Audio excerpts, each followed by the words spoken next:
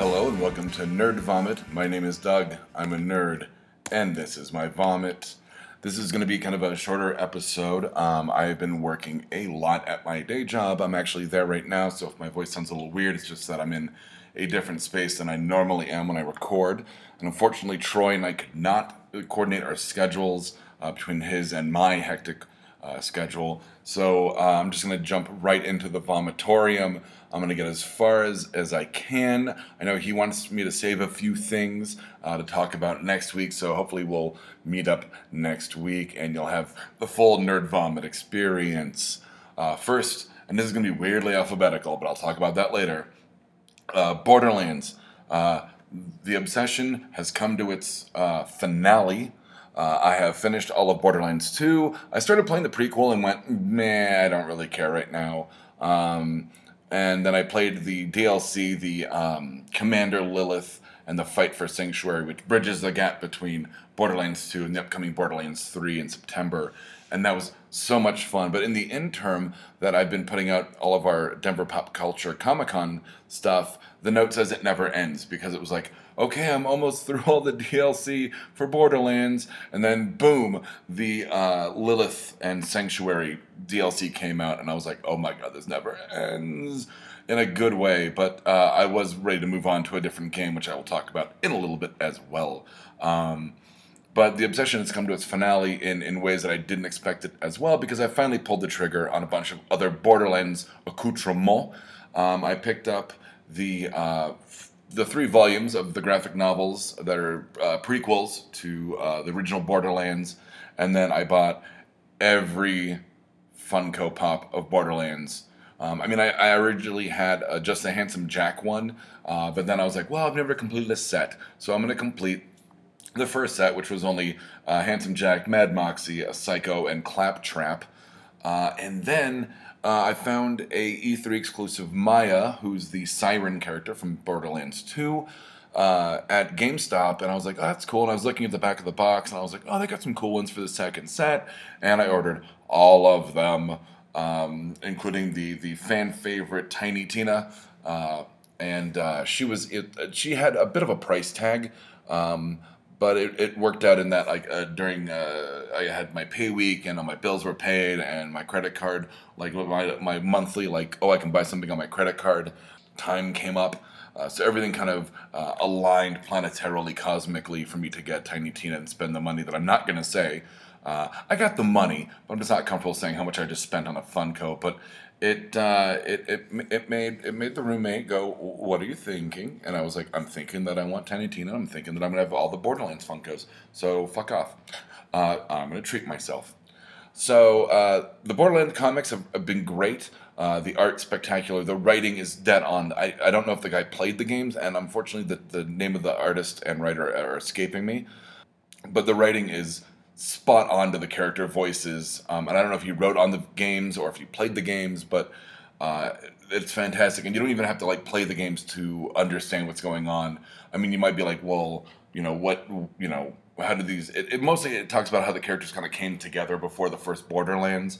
So it's like the fall of Firestone, how it kind of Marcus starts as like a little gun running operation, and how Claptrap becomes part of the group. As well as it's the 3rd volume, which I haven't started yet. I'm going to start tonight. Is like the backstory of Dr. Tannis and the Vault, she's an unhinged kind of mad scientist who's obsessed with this mysterious alien Vault, but she's very bizarre in the games. Let's see. Next thing, alphabetical watching. See, I said I'd bring it up. I have so much to watch because basically there's no summer anymore. And what I mean by that is that in network television, they have the summers off, and normally the summers would be like, okay, that's when I'm going to play. I'm going to play catch up on something like 5 seasons or 6 seasons of Veep, and I'll just start watching that because I have nothing else. The networks are on hiatus. But now with the rise of Hulu and Amazon and YouTube and Netflix, if I said Netflix twice, I'm sure I did. And the DC streaming, and then of course the Disney streaming eventually, and I mean all this stuff. They don't care about release schedules, really. So there's always something to watch, which is great. But that means I don't have the time to play catch up on things. So I'm literally everything I have to watch, I'm just slamming through alphabetically. I'm just like starting at the top of the list and going, okay, I'm gonna watch this, and then I'm gonna watch that, and then I'm onto this. So literally the next like couple weeks of me talking about stuff, if you pay attention, you'll be able to tell like that I'm watching things alphabetically. Because the first thing is Batman versus Teenage Mutant Ninja Turtles. This is one of those weird misstep movies where it's not quite a misstep, but I know that I wasn't the target market. And it's more of, they put out these weird kind of off brand Batman cartoons. And I think were pretty much made to like sell toys, as opposed to being like a DC animated feature, which are always top notch phenomenal. And this one, kind of, basically the story is like Shredder and Ra's al Ghul have teamed up, and the Ninja Turtles and Batman have to team up against them. And I will say, weirdly enough, something I never thought I'd say, but I mean, it makes total sense with these characters. The fight scenes are awesome. Batman fighting the Shredder was badass. The Ninja Turtles attacking Ra's al Ghul and him fending them off, and they're like, "Oh my god!" And he's like, "I invented ninja. I'm a million years old." And they're like, "What?" It was crazy. It was awesome. The first half, awful. I mean, just the whole like good guys meeting each other and fighting, and you know, it was kind of silly and predictable. But the second half, once they team up, great. I really enjoyed it. And it kind of worked in that I watched it in those like kind of two chunks. I didn't watch the whole thing all at once. And because the first half I was like, meh, all right, it's a little paint by numbers. And the second half was great. Just a lot of action, a lot of great character development, and just fun because you had like Robin and Batgirl as well, with Batman. So it's like the whole like kind of teams of the Turtles and the Bat family. Is it the best DC animated? No, and I said that. It's kind of one of those weird off-brand ones. Watch it if you get the chance. I mean, it's kind of a nostalgia quake for Batman and Ninja Turtles, but other than that, it was there. It came out, and I at the time didn't have anything to watch, so I saw that. Black Mirror season 3. I am not impressed with. I think ever since Black Mirror went to Netflix, it's become less edgy, soft, toothless, in my opinion. Nothing has that edge of the first two seasons that were on BBC. And I don't know if it's the law of diminishing returns with Charlie Booker. I don't know if it's Netflix. I don't know. But this last season, while only being 3 episodes, thank God, were not great. Vipers, the ending of it makes no sense emotionally at all. I'm trying to remember what the second episode was. Though the second episode was actually good because it had like no like new crazy technology. It was like, dude, that the effects of social media on our lives like could happen tomorrow, like literally tomorrow. That second episode, Smithereens, I believe it's called. There wasn't like any like super high tech like, oh, what weird Twilight Zone thing is this? Tech that it could exist in 50 years, and it do. Like, no, it was all very ground based, and I liked it a lot. Especially once again when you're rooting for the worst people. You found that on the like the trolling episode 2 seasons ago or a season ago, and then same with Smithereens. So spoiler alert, like the guy you're rooting for, he's not always cracked up to be. And then the one with Miley Cyrus, where her brain gets put into a little like robot doll, and then she's in a coma, and then they're gonna make a digital version of her to sell records and tickets. It was silly, just fucking silly. So I think that I think Charlie Booker needs to kind of re-examine. You know, was it that he was like young and hungry and edgy on the BBC, and then as the money came in from Netflix. Did they affect his writing? Is it that, he's not... Because all the ideas are good, but their execution is poor. Piss poor, in my opinion. So, I mean, once again, the production value has gone up, and they're getting names. But it doesn't have that stringent edge to it. That salt in the wound that the original 6 episodes from BBC had, and the Christmas special with John Hamm, which is always one of my favorite episodes. So... lastly, I'll just I might have a few more. Cloak and Dagger season 2. This was one where I held off because I was like, I'll get to it when I get to it, And once again, with this whole alphabetical watching thing, I got to it and I just slammed through it. I gotta say, like the take they had on despair, which in the comics is a demon that eats people's despair, was really interesting. It was a suicidal like jazz musician who suffered from migraines, and he absorbed people's despair to like to like eliminate his headaches, and he kind of had like a mental subspace. There was like a record store where he kept like all of the people's despair cataloged, like on vinyl, and it was a really cool visual and really neat stuff that they played around with by, being able to play the records and affecting different characters when that guy wasn't around. Also, they wrapped up the whole.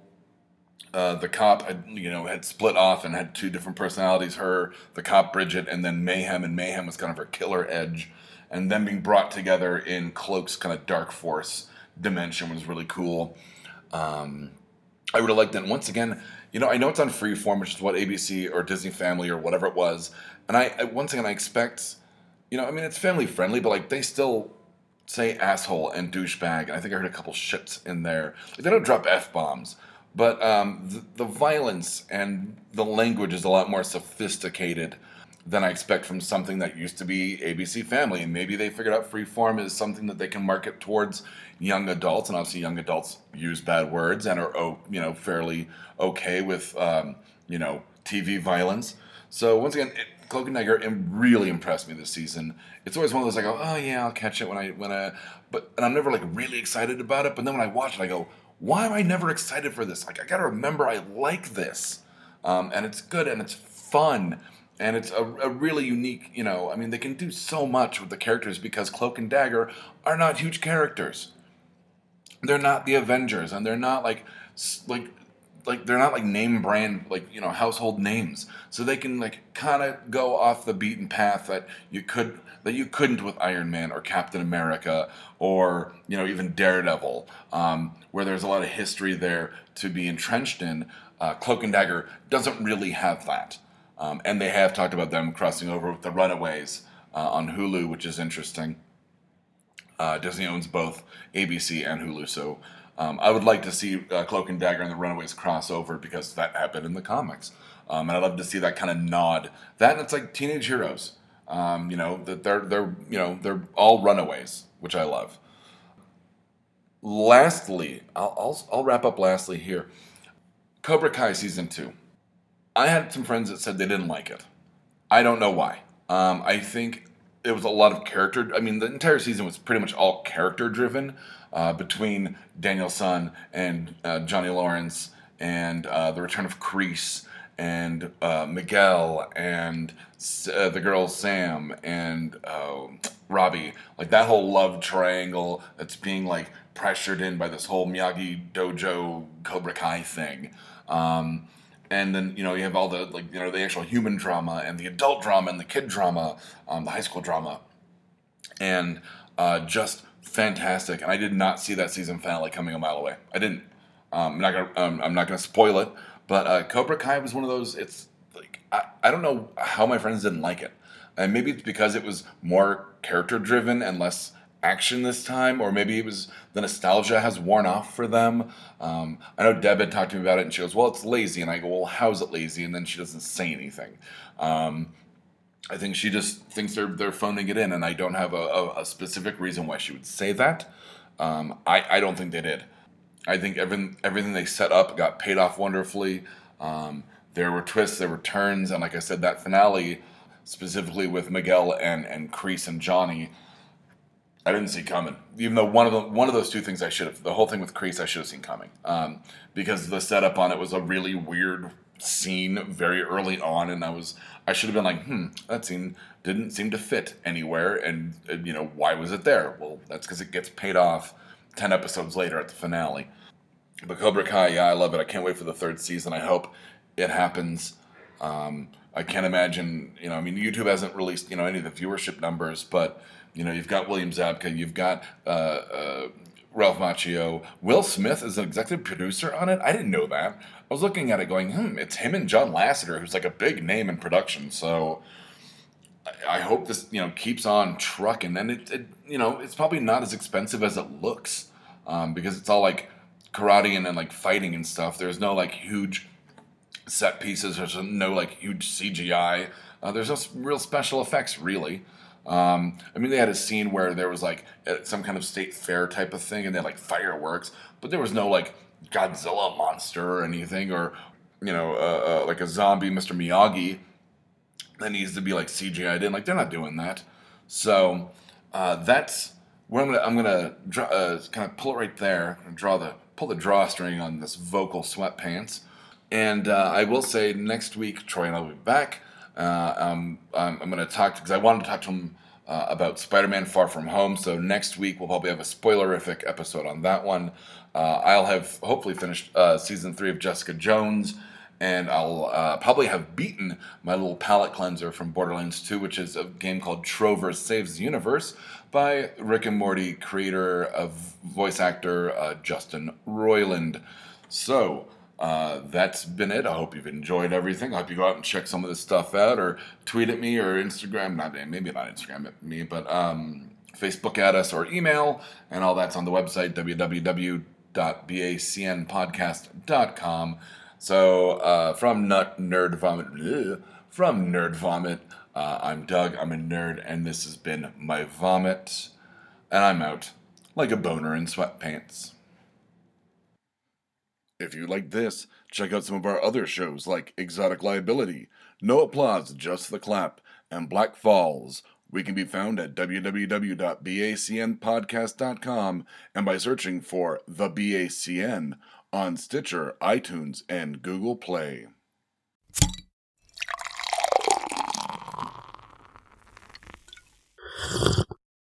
Oh, yeah.